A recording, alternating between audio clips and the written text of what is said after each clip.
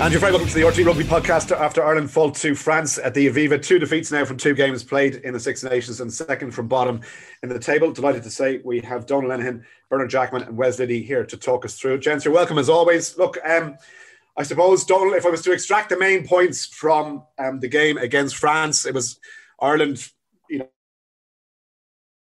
fought for large parts of the game. They probably did very well to get within 2 points of France in the end, but ultimately the same problems with attack, some leaking problems in defence, and despite an improved line-out, I don't know how many positives there were to take from the performance. Am I being overly critical again? I don't think so. No, you haven't got into your stride yet, Hugh. We're only in the first minute of this. We'll give you a chance to warm up. Look, when you look at the scoreboard, Ireland defeated by 2 points. The game is in the raid and they have an opportunity to win the game, be it from a penalty or a drop goal, which when you look at the game in isolation, you say absolutely brilliant. But look, the reality is, I think we were haunted to be in that position. There was a moment in the game, particularly from the third quarter, when France looked as if they could really pull away. I mean, had they scored that try a minute into the second half, really, Dupont shows that he's human after all. I mean, he had 3 French players lining up in the most gaping hole, a metre from the Irish line, and he picks Willems, who's about 6'10", and he hits him on top of the head. Had they scored at that stage, I think it could have been got really ugly. On the flip side of that, Ronan Kelleher's try really was a freak score. I mean, came out of absolutely nothing.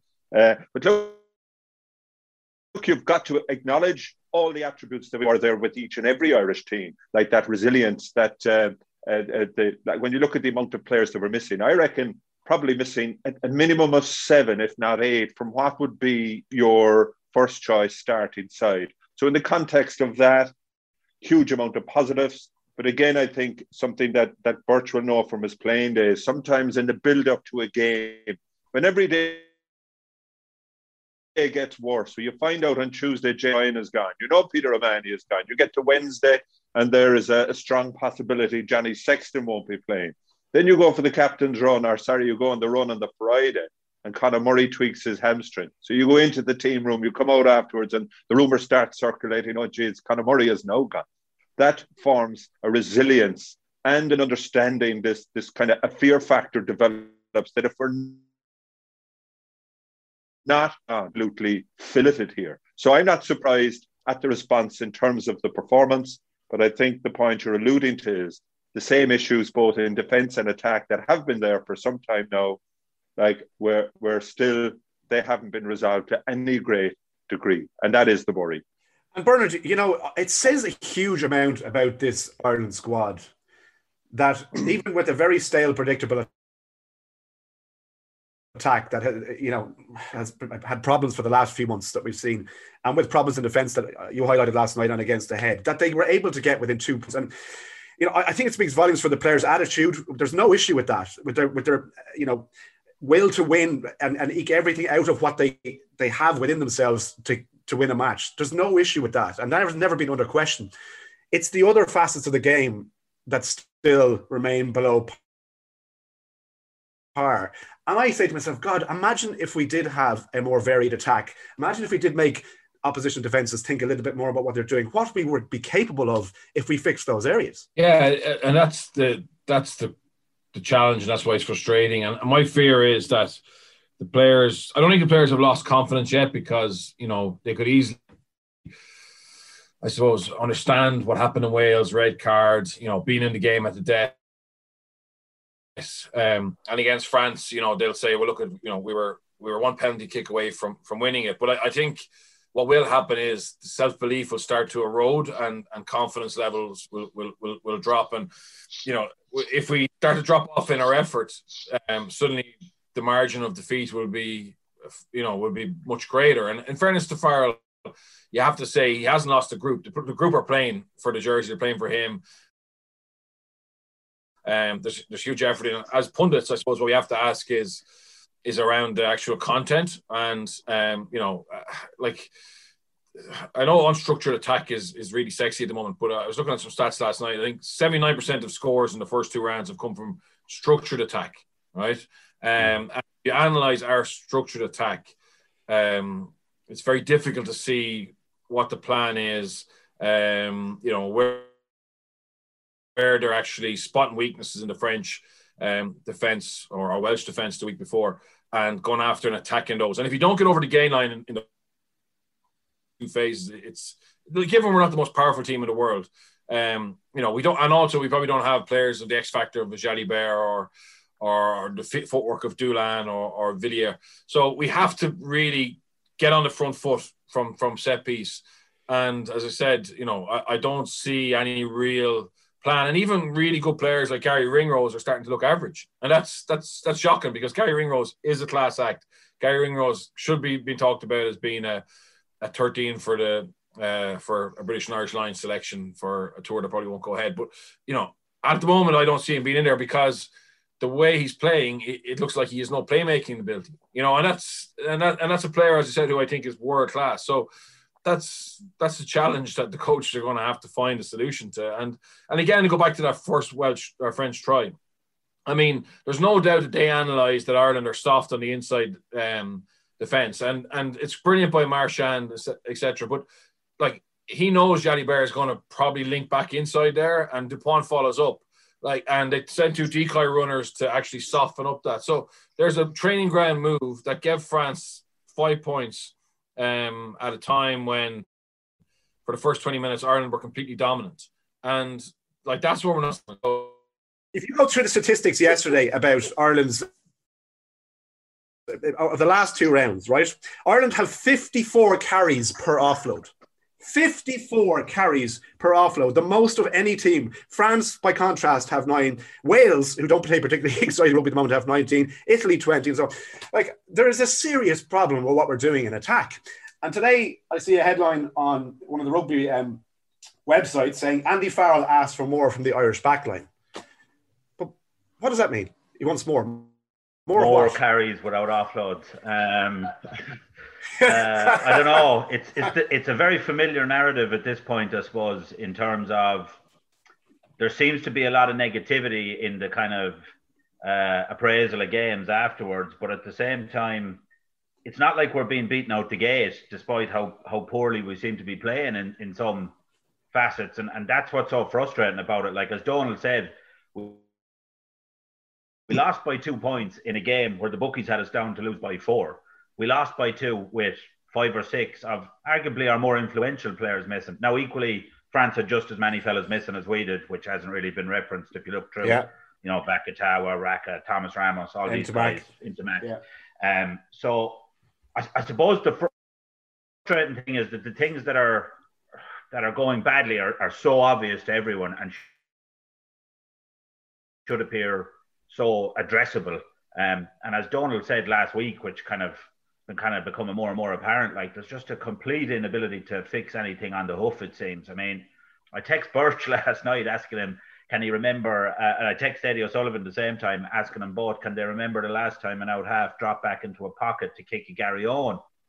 Eddie O'Sullivan told me he remembers Johnny Pierce doing it for Shannon in the Munster Senior Cup. But that's like when Billy Burns did that in dead centre of the pitch on Sunday, I was kind of going what? Breeze Dulin was the man of the match and was punishing us constantly with his returns, and we just persisted kicking. You look at the Scottish try against Wales where he dinked it over the top at the weekend, and in the 3rd minute, Jemison Gibson Park had a quick ball at the base of a ruck just outside the 22. Gary on again. If your goal is to kick Contestables up the wing all day, why would you pick Keith Earls on the wing to chase him? Obviously you're going to do it sometimes, but it doesn't seem like you're picking a player that suits your preferred strategy or you're playing to the strengths of the player you've picked when you pursue that. So there's there seems to be a lack of logic that permeates both selection and approach, and it's kind of been repeated over and over, and I think that's what's most frustrating. And again, we saw that last night, Donald, on against the Head. The amount of times that Ireland just kicked the ball away and kicked the ball away to a French team who are well able to defend high balls and are actually very, very good at it. So it's not that the execution itself isn't great. Some of the execution wasn't great, but it's the idea behind it that just baffles me and baffles a lot of people, because we're saying, why are we doing something that plays to the strengths of the opposition? Yeah, well, look, the thing that sort of worries me is that surely, you spend so much time in camp these days, you prepare very specifically for the opposition that you're playing against. Again, I hate hopping back to Joe Schmidt's time, but you often heard Irish players talking about in the 2 to 3 weeks they build up to a series of international games. They might have a period of work, maybe 2 or 3 weeks before a specific game, maybe against down the line, where they'd work on a certain element that they were going to introduce for that game. Then they'd revert on the week before the next match, which could be against Wales, let's say, for the specific nuances that they wanted to show against Wales. As far as I can see, we just unveiled the same thing against every opposition, regardless of their perceived strengths or weaknesses. And it was only last night or yesterday when we were looking at some of the analysis stuff that was done prior to Against the Head, and Eddie had done a piece on Ireland's kicking game. And when you looked at it, it struck me, looking at it, we never competed in the air. Say, for 9 out of every 10 kicks, and they were, as was pointed out, they weren't bad kicks, but we were leaving Doolan or Penot, even the other winger, who's a very small guy, they were dominant in the air. Like, surely one of the things is you get up, you compete in the air, you get a hand on the ball, so at least you can tap it back to the support runners coming through. Yeah. And also, when you put up those couple of bombs early on and you see not only is the guy you're kicking to really competent in the air, but also, and we've seen England do this, Wales, where they put this kind of a protective trail runner in the way, so that impacts on your ability to compete for that ball. But yet we keep, to repeat the same madness all the time, you get what you deserve. And that's exactly what happened. I mean, Doolan must have touched the ball more times in the opening 20 minutes of that game than he would in a whole Six Nations Championship playing against anyone else. And to illustrate and to highlight your point further, I remember 2 or 3 times that Villiers and Doolan under a high ball didn't even have to jump for the ball, Donald, because they were so sure it wasn't going to be contested. So when you have possession, at least then you're in the strong position on the ground. Chances are there's way more chance that some of the the Irish players coming in, they're going to go off their feet at that particular breakdown, or you're conceding possession. There's a chance that you're going to concede a penalty. They can slow things down, realign in the back line. They can look up and see exactly what they want to do. And again, in that sequence of analysis, for anyone who hasn't seen it, the variance in the French kicking from 9, from 10, was just, and from fullback, was brilliant. I mean, they found the grass. There were grubber kicks. There were spiral kicks. They're just the variety of their kicking had Ireland under pressure all the time. I mean, we played into their hands. We haven't learned from this. And at some stage, you've got to move on and just recognise, look, that strategy isn't working. Birch, I know that we were, certainly Andy Farrell, when he took over the job and selected his coaching ticket, promised us that we would there would be a new attacking dimension to Ireland's play. And the man charged with that is Mike Catt. He is the attack coach. And the criticism, if we're saying on the one hand that the players are still playing for Andy Farrell and they still believe in Andy Farrell and what he's trying to do, fine, even if we can't see it. Is Andy Farrell being let down by his attack coach? Yeah, look at just to go back to the craziness of the kicking strategy. So you might remember there was a scrum on the right hand side. I think it was our first scrum in attack position, and we hit Earlsey up. Earlsey didn't have any intention to pass. He was just setting a target. He ran into Jalibert, and so it was obviously a pre-planned. We played one more phase with Ty Byrne, came off 9, and we put up a box kick from the middle of the field. So this was obviously set up to try and target Doolan. And if you're coaching a schools team and this is your plan, you'll do up a little PowerPoint and you'll say, okay, the first phase is Earlsey carrying, who's going to clean that ruck? Then Ty Byrne, who's going to clean that ruck? And if your plan is on the third phase to kick it up to Doolan, you'll also say who's going to actually contest in the air and who's going to counter ruck if Doolan catches it. Mm-hmm. And actually, if you look back on it, Andrew Porter was under the ball. like our tight head prop was actually under the ball, and he didn't know what to do, and Doolan just caught it without even having to take a jump or whatever. So there's an example of, and look, at potentially there was a plan, it's just everyone forgot their jobs, whatever, but it's just an example of things we need to tighten up on, because you won't beat France, you won't beat England, you won't beat Scotland, just making it up as you go along. Going back to your attack, look, at the reality is we're not doing anything that's vastly different than the lads play in Munster, Ulster, Connacht, or Leinster. Everybody plays some form of a 3-3, 1-3-3-1 shape, or a 1-3-2-2, etc. Like there's slight differences, but it's not anything that the lads haven't seen before. So yeah, we have to say it hasn't bedded in at all. Well, you know what I mean, and we're making a huge, putting a huge amount of effort in for very little punch. And you know, I would say the try against Keller, you could never plan that. That's a freak moment. And the try that the Henshaw scored last week is making as well. He just ducks back in underneath. Like there's no real plan there. It's instinctive, right? Instinctive rugby. Instinctive, yeah. And in fairness, like they will, like likes of Ringrose and Henshaw will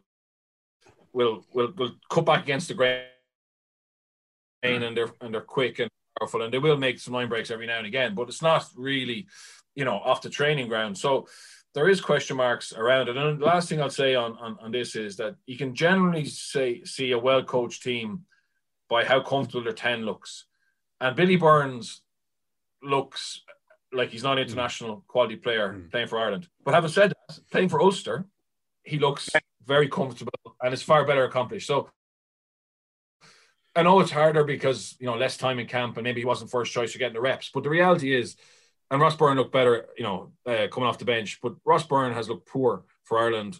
Billy Burns looked poor for Ireland. Johnny Sexton has been good, but Johnny's probably strong enough character and experience enough to set the team up how he wants.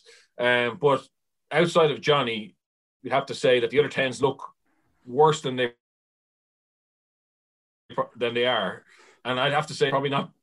That's to do with actually not having a really fluid attacking framework that they can just go in and implement. And like, to be fair to Andy Farrell, Wes, you know, we knew this coming in here. The RFE knew this coming in here. His expertise on the coaching experience has been in defence. As for the Lions with England, under Joe Schmidt with Ireland as well, defence is his remit. And also, if you want to give it credit again, in terms of the overall picture there, he is there to be the head coach. And he has imparted the attack part of his remit to Mike Catt. And ultimately, you have to ask the question, is Mike Catt delivering for the job that he's been given? And on the basis of the performance that we see, not just in the last two games, but during the Autumn Nations Cup and again the last year's Six Nations, the answer is that Mike Catt is not delivering. So do we need to make a change there? Is that going to solve problems, do you think? I mean, he made a change for the forwards pack. Look at the impact that Paul Connell's had in a very space of time. Yeah, no, that's true about Paul. Like, it appears the line-out has functioned a lot better the last two games. I don't know. People do say attack is the longest to tweak, to improve. But to be honest, you could probably label the same as the defence at the minute. Like, I mean, the tries we've conceded the last 2 weeks have been, you know, it was highlighted again last night just in terms of, like, getting the wrong bodies in the wrong position. Like, I mean, the team has had just as little time as ours. Yet look at the impact they've made. Now, you could argue that possibly, on average, the ceiling in terms of talent of these French players is higher than ours. Don't think anyone would really dispute that. But, like, it wasn't just talent that won it for him. You know, as the lads mentioned there, their kicking strategy was better thought out. It was better implemented. Their defence was better organised. And, of course, their attacking skills were on a different level. So, which, again, makes the mind kind of boggle. We only lost by 2 points. But, like, in one way you go, 2020 was the first season. It was disrupted with COVID. They missed out on summer tours. Then, you know, like, there is legitimate excuses that they are still very new in the gig and they're not taking wallopings. They're losing narrowly and there's plenty of scope for improvement. But equally, it's as close to the well, when exactly will this improvement happen? And I think from this point on, whether it's in terms of personnel or style, they need to start taking tangible things from games rather than kind of abstract notions of we tried very hard, we're 2 points off, we were unlucky with someone sent off, etc., etc. So, for example, to go back to your favourite, Hugh, where to give you who've been ahead of the curve every week for the last number of weeks. Sure. That's just me, Wes. Is that the only reason you're now showing your face to the public as opposed to... Yeah, well, what does it say? A stop clock is right twice at least in one day. Johnny's struggling to finish games or to put consecutive games together. That's not my opinion. That's a matter of fact. You can look at the stats. In an ideal world, Joey Carbery gets back fit and gets back to the form he's capable of, and he's pushing Johnny all the way. We can't rely on that with his injury profile. So absolutely, at a minimum, you need a third out half of that standard. For me, there's enough evidence at this point that either of the two guys in the squad aren't that guy in a long-term sense. So do you now skip forward to a Harry Byrne or an even bolder shout like a Crowley or something like that? And I know you said that you can't play them when they're not playing for their province, but at this point, you're not picking them for what they are. You're picking them for what they potentially, with the right exposure, in 2 years' time. So at least if you do that, there's something tangible to point at where you say, okay, well, we've addressed this problem area for the team or attempted to address it, and perhaps it'll yield dividends. Okay. Donal, so this is the point I want to put to you. And I was listening to an interview with Andy Dunn recently, and he made this point, which I thought was very good. Is the priority for the IRFU and finishes high up the table, which we know financially brings an awful lot of money in, and every match that they win brings an awful lot of money to the coppers in the IRFU, which at the moment is more important than ever? Or is the priority to develop squads in 4-year cycles for the next World Cup? If it's the World Cup that they want to go and target, then clearly there's problems here. But if their priority actually is, Donal, and I understand if it might be this, financially we want to be secure, we want to keep the profession, and that the best way to do that is the money that comes with the Six Nations every year, then so be it. But come out and say that, so we all have an understanding. We can say, right, forget the World Cup. It's the Six Nations that count every year. Well, that is their strategy. I mean, it's the only thing. They've never come out and boldly stated that is their strategy. I think to be fair to a head coach, that needs to be put in the public domain. Right now, the problem is, like David Fora is director of rugby. So the one who formulates the strategy from the top, in line with, say, a number of people within the IRFU who would be prioritising the financial element of finishing as high up in the Six Nations as possible. Personally, I think given that we have now found ourselves in a position where we've lost the opening 2 games, we have to take a longer term view. We have to support Farrell. And like you look at it, look at France. I think France, what they are doing is absolutely brilliant. From the point of view, since the last World Cup, which is now, say, only 15 months ago, this new management team only came in January of 2020. So they only had a couple of weeks in the lead into last season's Six Nations. But right from the outset, and everything you read about them is about the project. The project started in Nice when they brought in all these young fellas, and they outlined A, what was required of them, and B, that their long-term goal was to build a team capable of winning the World Cup for France in 2023. By doing that, you insulate the players because you're going to say there's going to be bad days on the way. But, you know, this is a means to an end. Now, I think for the likes of Galtier and Ibanez, they couldn't believe they were so successful in the first year of the plan. They're now 2 out of 2 away games, remember, in this championship. England have facilitated them by losing against Scotland. So they're now in a brilliant position to actually, and I would say their goal this year is to win the championship, not a Grand Slam. They'd be quite happy to win it by, say, points differential in the end. But my point is, they have a short-term plan, which is developing younger players. 9 players, 18 and 19 World Cup under-20 squads have now been capped, including 3 props. So don't tell me that, you know, when we talk about youth, that's fine if you're talking about wingers, centres, out halves even. They have props, 3 props who've been capped at Six Nations level. So there is a plan there. Ireland, everything that we're doing seems to be short-termism. And I think that's unfair on a coach, because if he's handicapped captain selection, by a desire to get fourth place or third place in the Six Nations as opposed to second, then I think that hampers us in the long run. And we're falling in between two stools. So that goes back to my point. And Wes slagging me. Obviously, you wanted Harry Byrne thrown in against France to start at 10 last week. That wouldn't be right. Not fair for the young fella. He's not ready for that yet. But given that we also those opening two games, I've certainly come around to the point of view that even if you bring and you start Johnny Sexton against France, he now has a mentorship role with Harry Byrne. I'd put Harry Byrne now on the bench against Italy in Rome in 2 weeks' time. Give him 20, 25 minutes at that level. I mean, we're going to beat Italy. So, expose the guy, bring him into camp and let him be part of that. Remember, Sexton was in there behind Antipome and Ronan O'Gara at international level when he was learning the ropes. O'Gara, 20 years ago, had to make his mistakes at AIL and provincial level with Munster. But when we finally threw him in against Scotland on that famous day, you had a comfort blanket with David Humphreys on the bench. I remember that day, like we ended up winning 44-22, but we were struggling in the early part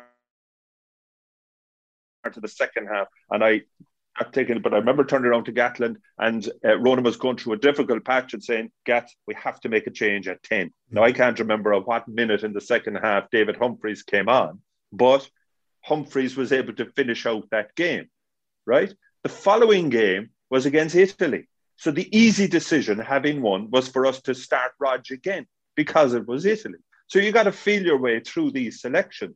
But I do feel the time is now right for Harry Byrne to be introduced. If Lancaster, for me, felt he was good enough to start in Heineken Cup against Northampton a couple of months ago, unfortunately cried off injured in the warm-up, well then I think his time has come and we've got to make long-term decisions now in those key areas. And Birch, Andy Farrell has come out this morning and said, look, he was asked, are we going to see changes? Are we going to see some youth brought in? He said, we want to win the game. So we're here to win the game. That's all I care about. And the squad, he's released guys back to get game time. Bundy Aki, Ultan Deland, Dave Heffernan, Ryan Baird, etc. are gone back. Ross Byrne has gone back. So it just depends on what they're going to do on Thursday, Friday. So if they're going to do a lot of stuff that's specific for Italy on Thursday, Friday, then the odds are that there'll be very few changes, and Johnny and Connor potentially will start against Italy, and I think that would be an opportunity lost. I agree with Donald. I think we should be able to beat Italy. I haven't said that Italy's attack is actually better now than it was, but anyway, it's actually starting to show some progress. But we will beat Italy. But I think Faz is very concerned. I think he'll be very focused on winning that game comfortably, building confidence for obviously a trip to Scotland. But I think an opportunity lost. And look, we haven't lost the first two games of a championship for 10 years. And potentially now is the time where Nucifora needs to, look after Faz to a certain extent and say, look, we are going to use these last three games to increase our depth. And, Craig Casey was on the bench against. Yeah, this drove me absolutely nuts, right? Why would you put Craig Casey on the bench if you're not going to use him? And Bernard, I go one step further. How substitute was brought on that game, most of whom got at least 20 minutes. And your man's left languishing there, 21 years of age. His parents all proud of him. Can't wait to see him. That says to me that Andy Farrell has no confidence in him. He's just there as a token guy to give him, for whatever reason. You'd wonder if he had Kieran Marmion or John Cooney or Caelan Blade on the bench, would he have put him on? I think he would have. Some of Farrell's substitutions kind of surprised me a little bit. So the previous week in 14 men, he gave Gibson Park 8 minutes, and this week he gives him 82 minutes. The game, we were kind of chasing the game a little bit.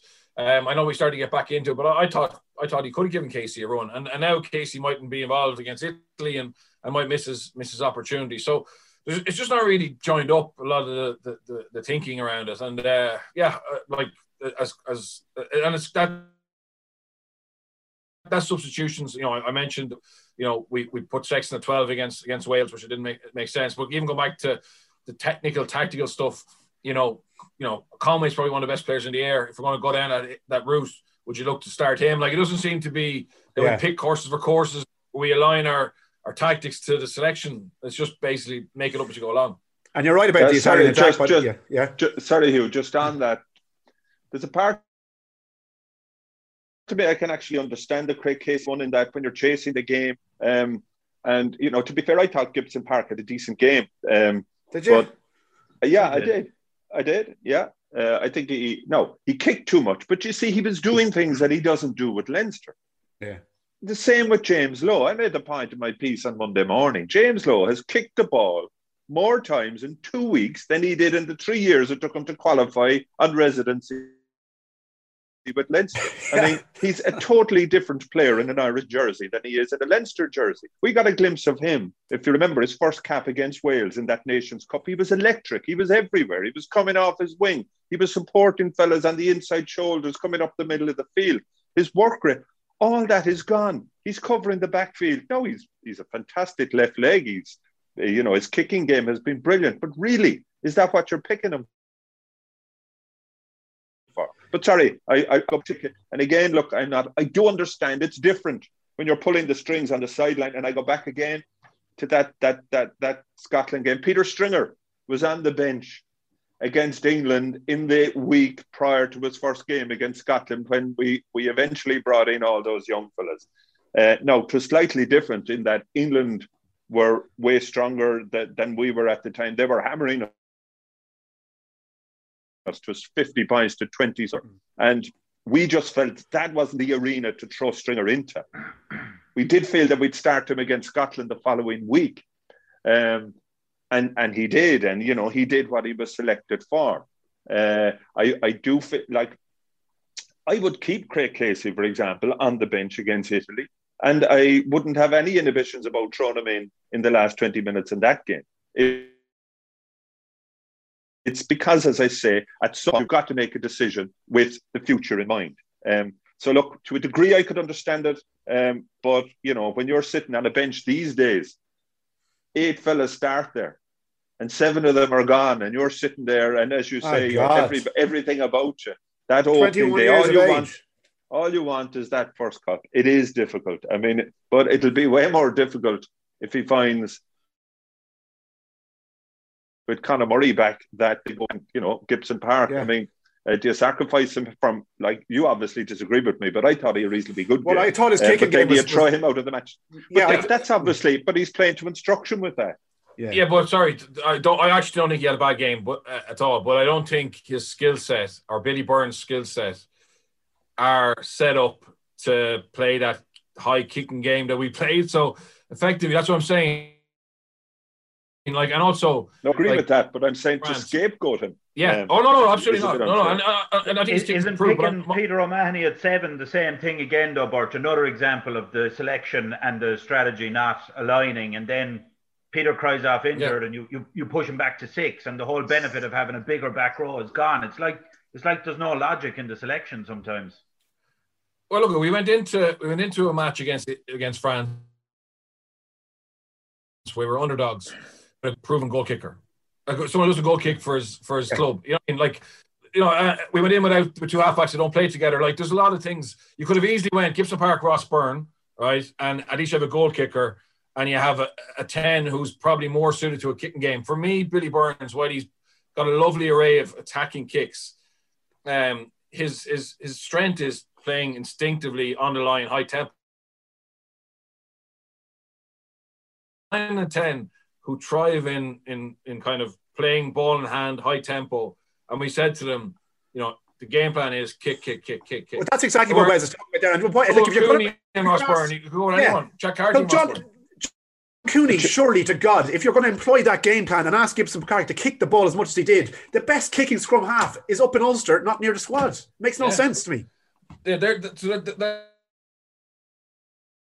just another example of just things that maybe makes, and look, the coaches know more about it than we do, but it's just things that as pundits we have to say that it's questionable. There's obviously a reason. Sorry, there's obviously a reason why they're not picking Johnny Cooney in terms of there's something whether, you know, people talk about his defence or whatever. So that's almost a kind of, they've decided for whatever reason not to include him. But you look from the 41st minute. He was called into the squad. Well, for injury cover, yeah. I mean, which, you know, yeah. But if you look, from the 41st minute onwards, when Billy Burns went off, Keith Earls was the only non-Leinster back there. So you'd 6 of a Leinster backline in the 7, but they played a completely different type of game than the way Leinster would go about it. And obviously, look, you're looking at a whole systems change in the middle of a game. But you did have, like, you Gibson Park, Ross Byrne, Robbie Henshaw, Ringrose, James Lowe, and Hugo Keenan, like, comfortable playing with each other, but obviously knowing each other inside out. But you know, there was no appreciable change in the way that we played. Yeah, I mean, I was looking at James Lowe and the point you mentioned there, Donald, about the way he's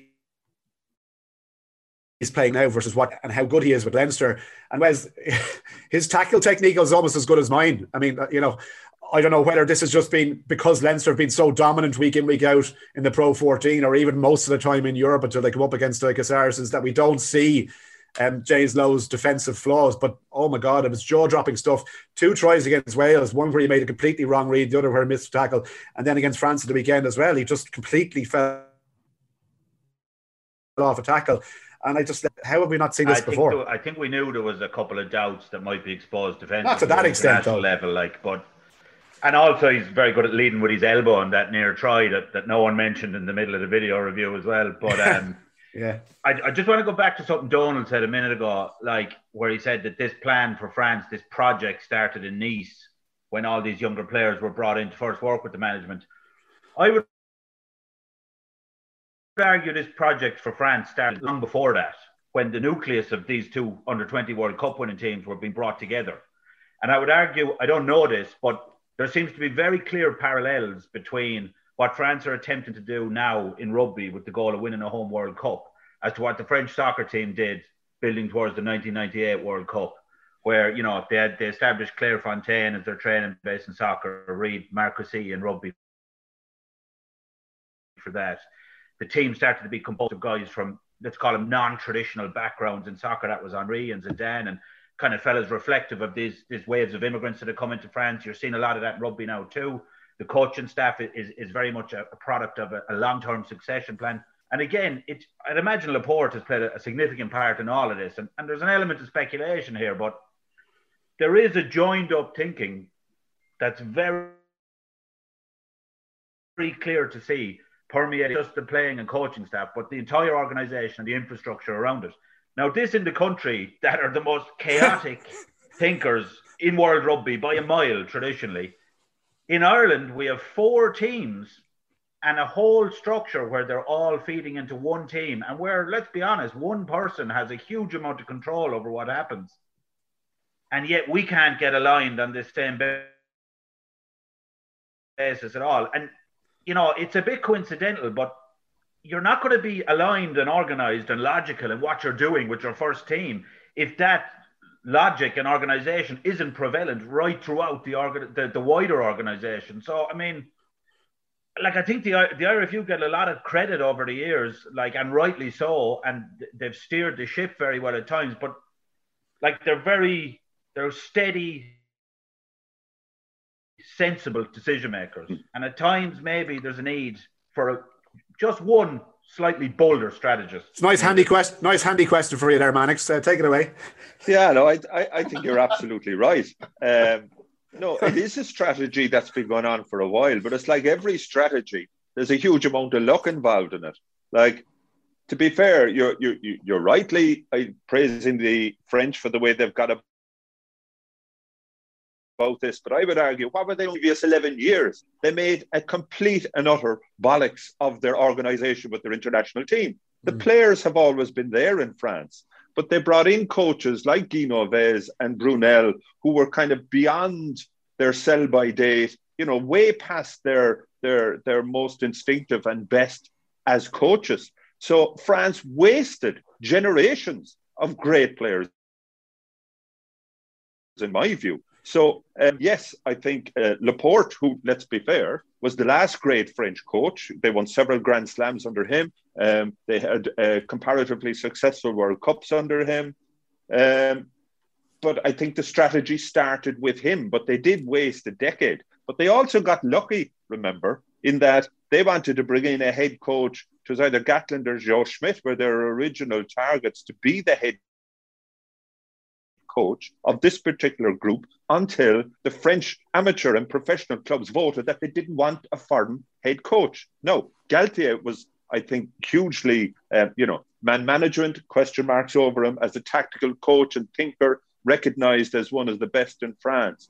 But they got the perfect combination. A former captain in Rafael Ibanez, somebody who went away, won Heineken Cups with Wasps. So he has that outside experience. He was also a head coach in Bordeaux. Then I would imagine under Ibanez had a major input to the fact that for bringing in Sean Edwards. So they ended up more by accident than design in getting the coaching group that they wanted. But look, every plan, there's an element of luck in it.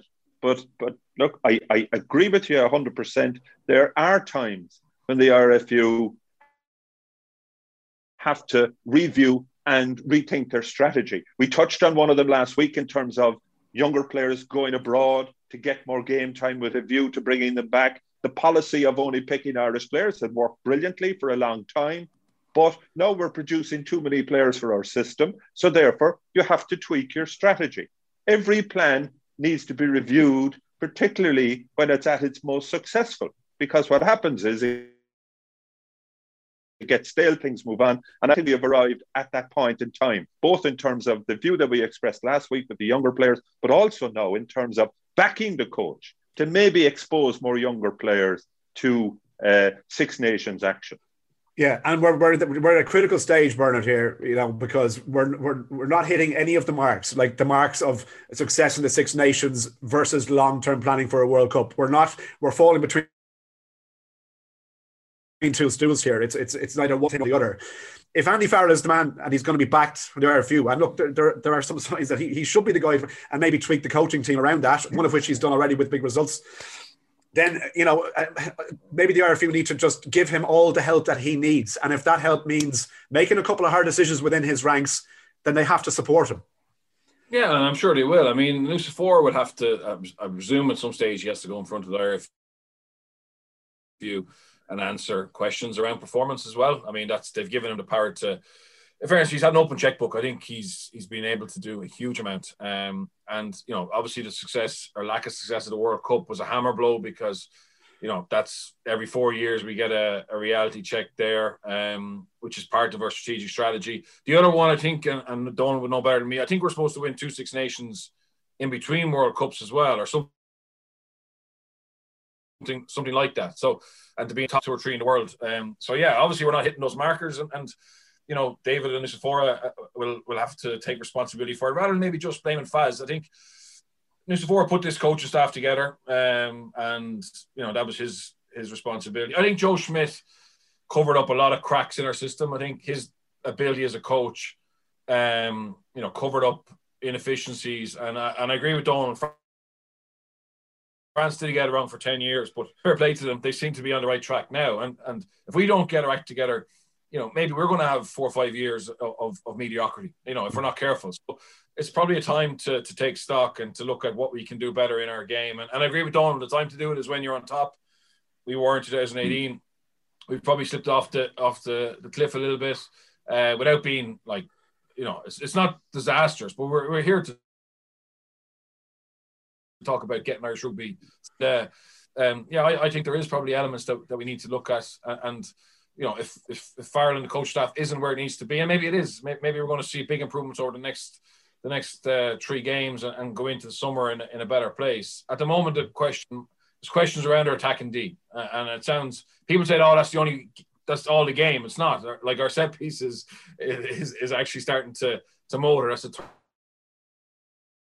third part of the game, but around our attack and defense, there is question marks that we're going to have to find solutions. All right. Gentlemen, I never thought I'd be saying this, but I'm very much looking forward to Leinster away to the Dragons in the Pro 14 this weekend. There's a little respite from our problems in the Six Nations.